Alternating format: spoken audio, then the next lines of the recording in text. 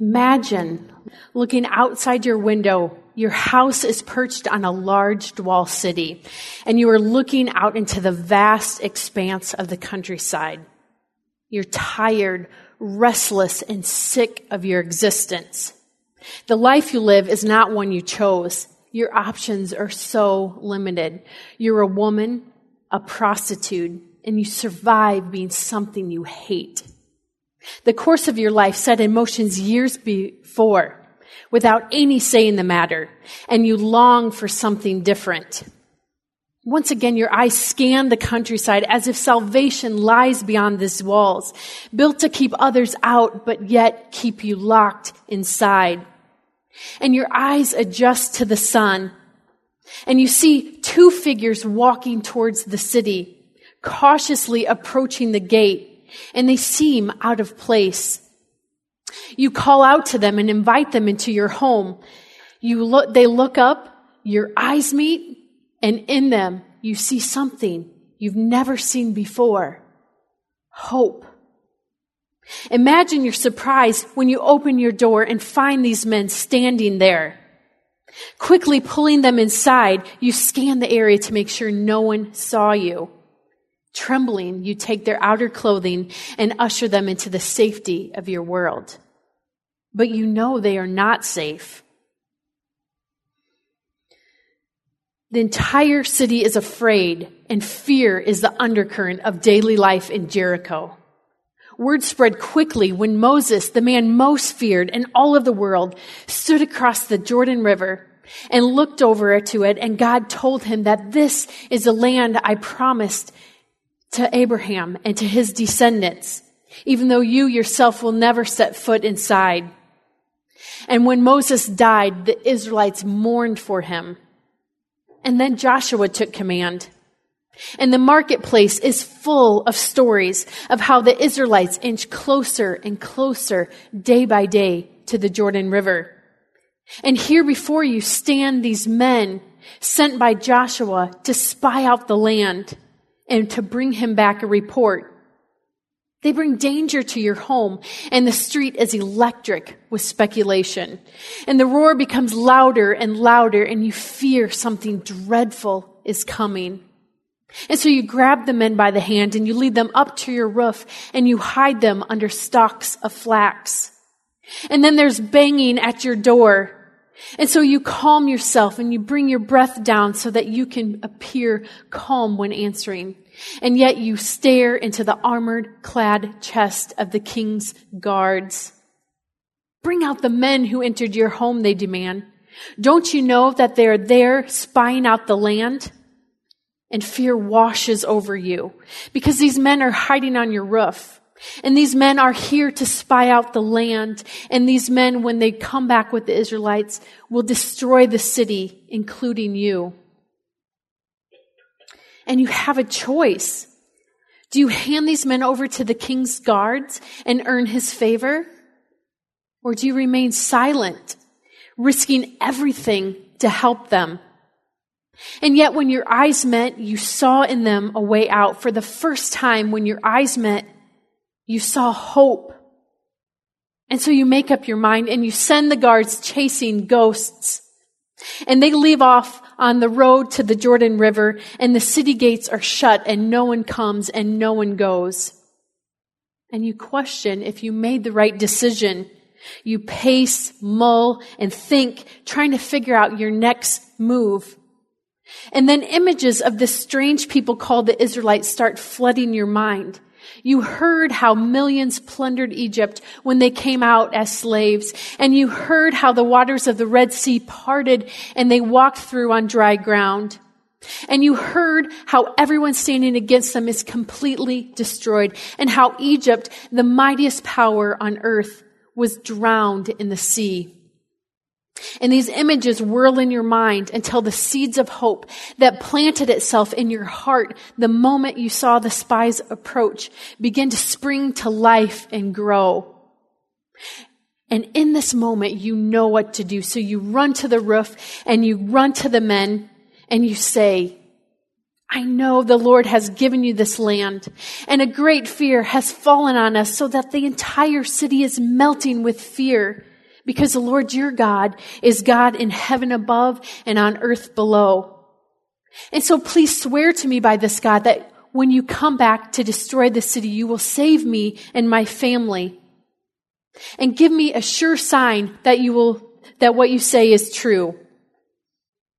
And holding your breath, waiting for an answer, you place your entire existence in the hand of this unknown God. And they look at you and they study your face and they're quiet, they're pensive, they're thinking, and they look into your very soul as if reading an open book. Finally, one of them speaks and says, "Our lives for your lives. If you don't tell what we're doing, then we will save you and your family when we come back. Only tie the scarlet cord in the window." And your heart soars because that promise is enough. And so you grab the scarlet cord and you throw it out the window, which lets them escape down the city wall. And you tell them, "Go to the hills and hide for 3 days and then go back to your people." And they call up to you as they descend the massive walls. Tie this cord in your window and bring the entire family into your house and keep quiet about what happened here today. And so you look down at the scarlet cord in your hands, agreeing to the oath before it even makes sense in your mind. And then you wave goodbye, heart soaring, desperation gone, because you have a way out. Your redemption is coming, and you tie the scarlet cord in the window. Who doesn't love an epic blockbuster story? This summer, we're spending the entire season looking at God's big picture story of redemption. We're going to look at several stories scattered throughout the Bible of how he rescued and redeemed and revealed himself to normal, everyday people just like us. And sometimes his stories include entire nations, and sometimes this redemption reached down for just one person. And today we're going to look at a miraculous rescue and show how one person's faith changed the course of history. But this is God's story. He is the hero, and he invites us to be a part of it. And if you haven't figured it out, today's story is about a woman named Rahab. And her story is found in Joshua 2. And I invite you to go home and read her account today. Because her story is a remarkable story of faith and courage. God used Rahab, a woman, a prostitute outside of his covenant people, the people he chose as his own, and grafted her into the main vein of his story of redemption. And what I love about Rahab is she figured out a few things about God that so many of his covenant people lacked. And so I want to spend a few minutes today looking at her example of faith and how we can take these things and apply them to our own lives. And whether you're part of God's people or like Rahab merely observing from the outskirts, she has something to teach us today. What Rahab teaches us is how to use faith. She demonstrates marvelous principles to use when times are bad and situations are desperate. But more importantly, these things can be applied to normal, everyday life, and we will see the results of faith working. So I'd like to share 4 faith principles with you from Rahab, and they're simple, but applying them takes a little work because it's a paradigm shift in thinking. The world we live in doesn't encourage us to live by faith. In fact, it discourages us. And we have to learn how to exercise our faith just as we would exercise our muscles. So here's the first principle. First, faith pleases God. Hebrews 11:6 says, "And without faith, it is impossible to please God, because anyone who comes to him must believe that he exists and that he rewards those who earnestly seek him." Jesus, when surrounded by throngs of people pressing him for a to-do list of what God requires, answers them this way. The work of God is this, to believe in the one he has sent. The only work God requires is to believe in the one he sent to redeem. The only work God requires is to believe in Jesus, period. But believing takes faith, and faith pleases God. He wants you and I to trust him, to trust what he says to us, and to put all of our eggs in one basket, his basket. But that takes faith. Some things are easier to believe in than others. I guarantee you it was not hard for Rahab to believe that an army was coming. She could probably look out from her vantage point on the wall and see this army assembling across the Jordan River. It wasn't hard to believe. It was probably not hard to believe that the God of Israel was real either. I imagine she grew up hearing tons of stories about this God and his miraculous rescue of Israel. Compared to her dead idols made of wood and stone, the existence of this God was probably not hard to believe in either.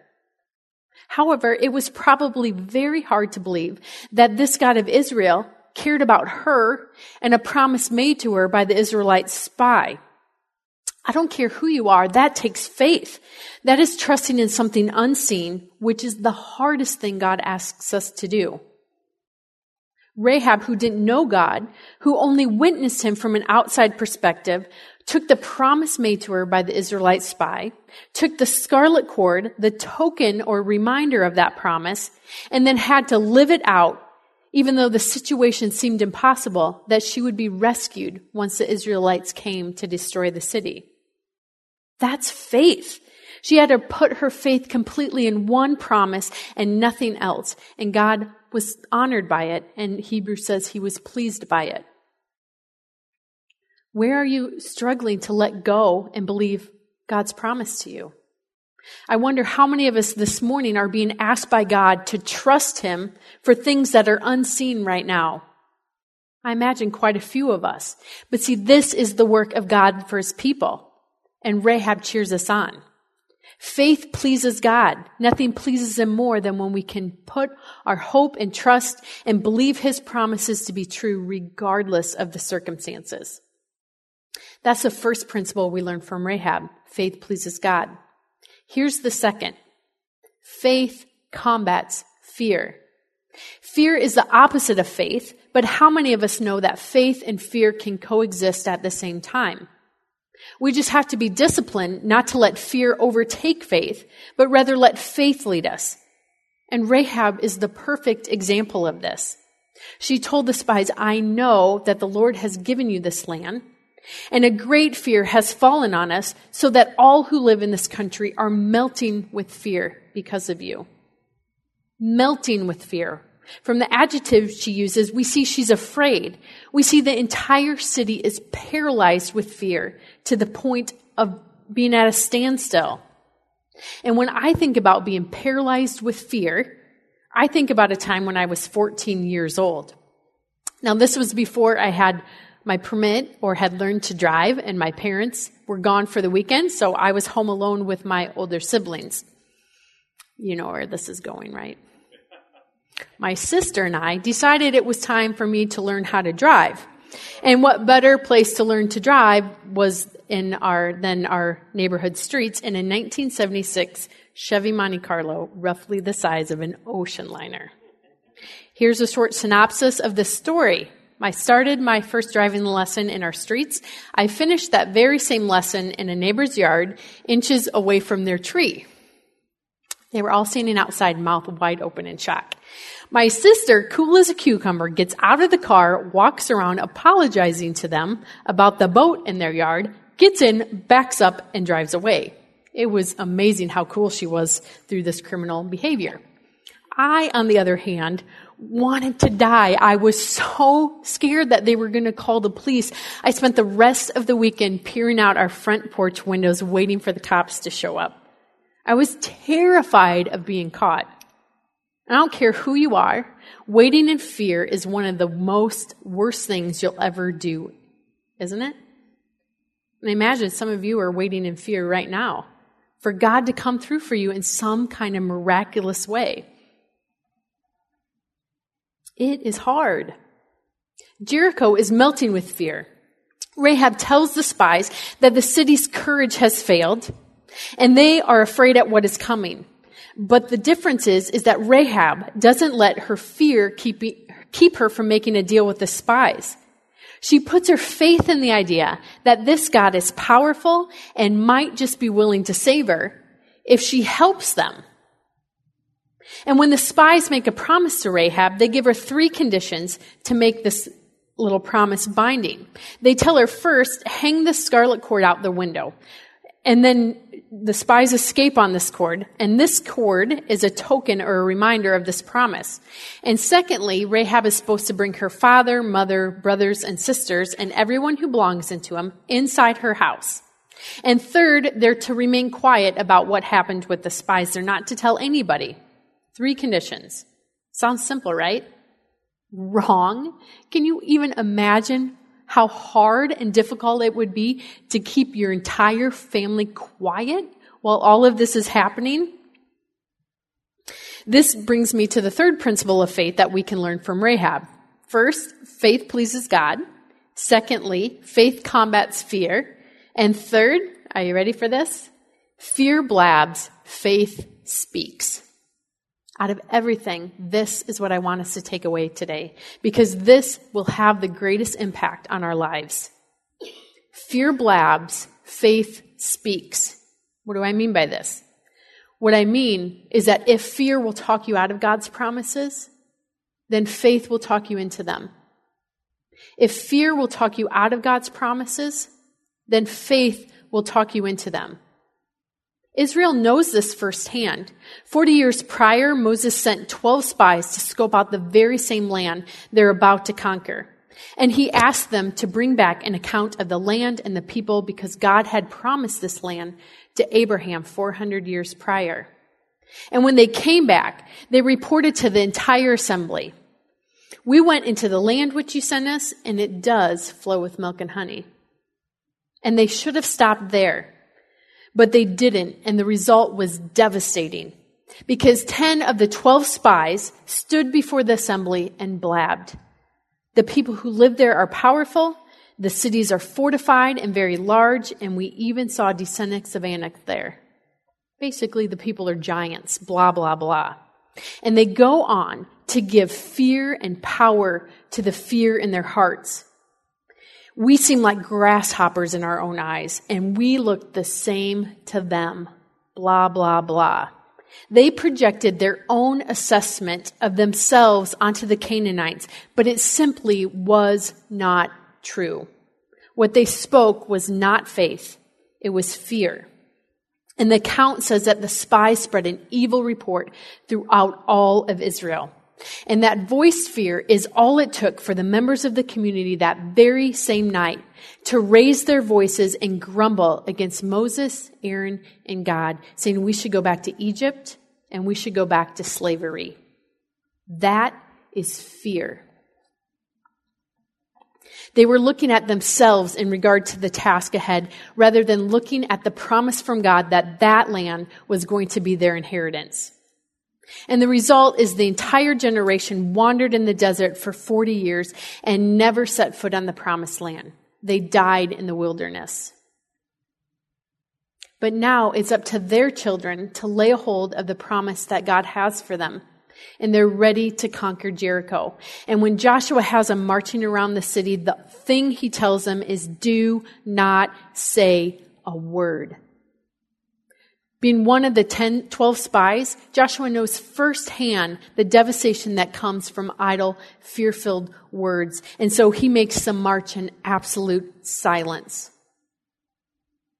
In contrast, let's imagine what happened in Rahab's house as they're waiting for the Israelites to conquer the city and to bring them out. When she hid the spies, they laid out 3 conditions. Hang the scarlet cord in your window, have the entire family inside the house, and keep quiet about hiding the spies. And I remember hearing this story in Sunday school, and I always pictured it this way, that as soon as she hid the spies and they escaped, the Israelites came the very next day, conquered the city, and then they were rescued and redeemed. But if you read the account, there's a few things that happened in between the time she hid the spies and the time they came back and defeated the city. First, the spies hid in the hills for 3 days. Second, the entire nation of Israel miraculously crosses the Jordan River.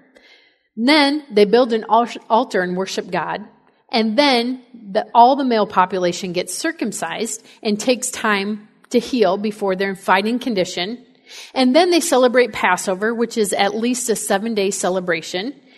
And that's when they start marching around the city for 6 days and then 7 times on the last day. So we're talking at least 3 weeks' time, more like 4, could even be more. That's a lot of time to let fear blab. Imagine you're Rahab and you see the flooded Jordan River stop flowing as soon as the Israelites' priests set foot inside. And then you witness the entire nation crossing on dry ground. And I don't know about you, but I would have been like, how are we possibly going to escape this destruction? All I have is a scarlet cord hanging out my window, and why did I not get this in writing? And I can imagine that if I'm afraid, my family, who has no firsthand knowledge of the agreement, only what I've told them, would have a few choice words to say if given the option. If she gave voice to fear, it would be over, period. Everyone would panic and start looking for a way to save themselves. But Rahab is a woman of faith, and she is putting her faith in the promise of redemption. She is putting her faith in the God of Israel. And so I can imagine that every time doubt starts flooding her mind, she would look over at that scarlet cord and remind herself of the encounter with the spies and how this cord was a lifeline to her salvation. And I imagine that every time a family member wanted to leave the house and join the ranks of those preparing to defend the city, she would take them aside and recount the full story of how she helped the spies and they promised to save her and her family. And I imagine that anytime someone commented on the strength of the massive walls, questioning the idea if Jericho could be defeated, she would recount all the stories she heard growing up about the Israel and their God and how he brought them out of Egypt. She had to continually speak faith. She had to remind herself of the promise made, and she had to fully convince herself it was true. Remember, this is God's work for us, to believe in his provision. This takes faith. He remembers his promises to us, but we have to use our faith to fully convince ourselves they are true. And this is how Rahab did that. She used her words to combat fear. Proverbs says, the tongue has the power of life and death, and those who love it eat of its fruit. Your tongue, your words have the power of life and death. We can speak life or we can speak death. The Israelites spoke death 40 years prior and died in the wilderness, even though God promised them that land. And Rahab spoke life and became the woman remembered for her faith. This is the most simple faith principle there is, but it's the hardest to actually apply because there's something inside of us that wants us to tell it like it is, to state the obvious, to say what is true and what is real and talk about what is seen rather than what is unseen. But it takes real courage and discipline to speak what God has promised, regardless if we've yet to experience it. Where have you let fear have a voice? Where can you immediately apply this principle of speaking faith? The beautiful thing is we can start this practice right here today. No special book or class needed. We just start speaking faith and promises instead of letting fear have a voice. When we can speak faith and promises in life in a situation, then the payoff is huge, which is the last thing we learned from Rahab. Faith has a big payday. My grandfather, part of what Tom Brokaw called the greatest generation, was a World War II tank commander under General George Patton. And my grandfather, in the Battle of the Bulge campaign, saw a U.S. soldier get hit and go down behind enemy lines. And so he jumped from his tank and he ran to the wounded man and he stayed with him until the line broke and both were rescued.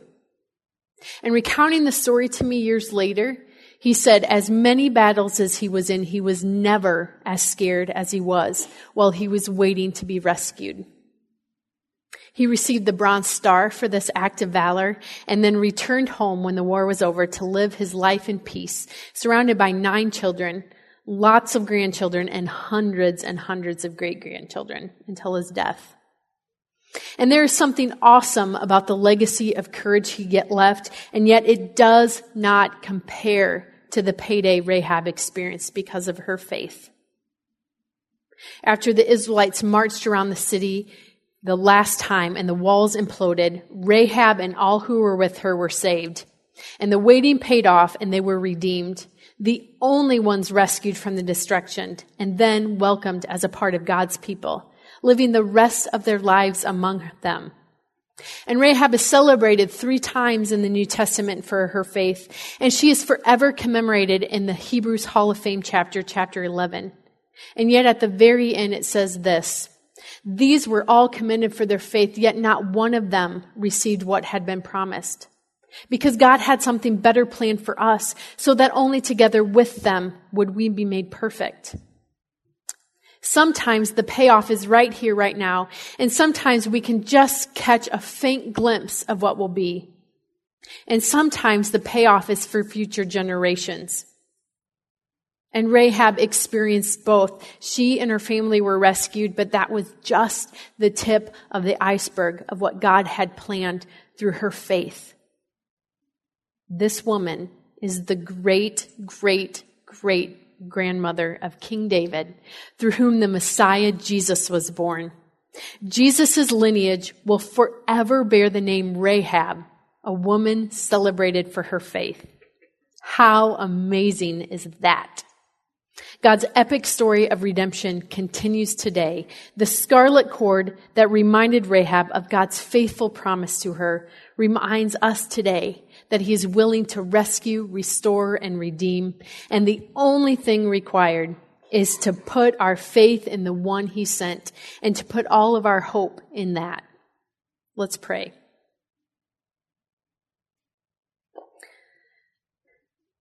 God, I thank you for letting us be a part of your miraculous story of redemption.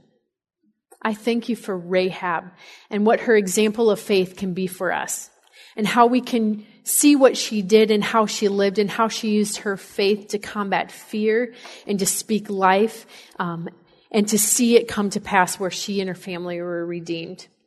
God, help us identify the places where fear has a stronghold, where the words of fear come out of our mouths regularly.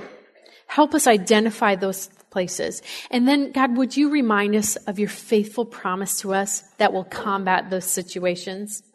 Help us apply this principle and help us speak those things and your promises over them. God, thank you for being here this morning and for this message of faith. In Jesus' name, amen.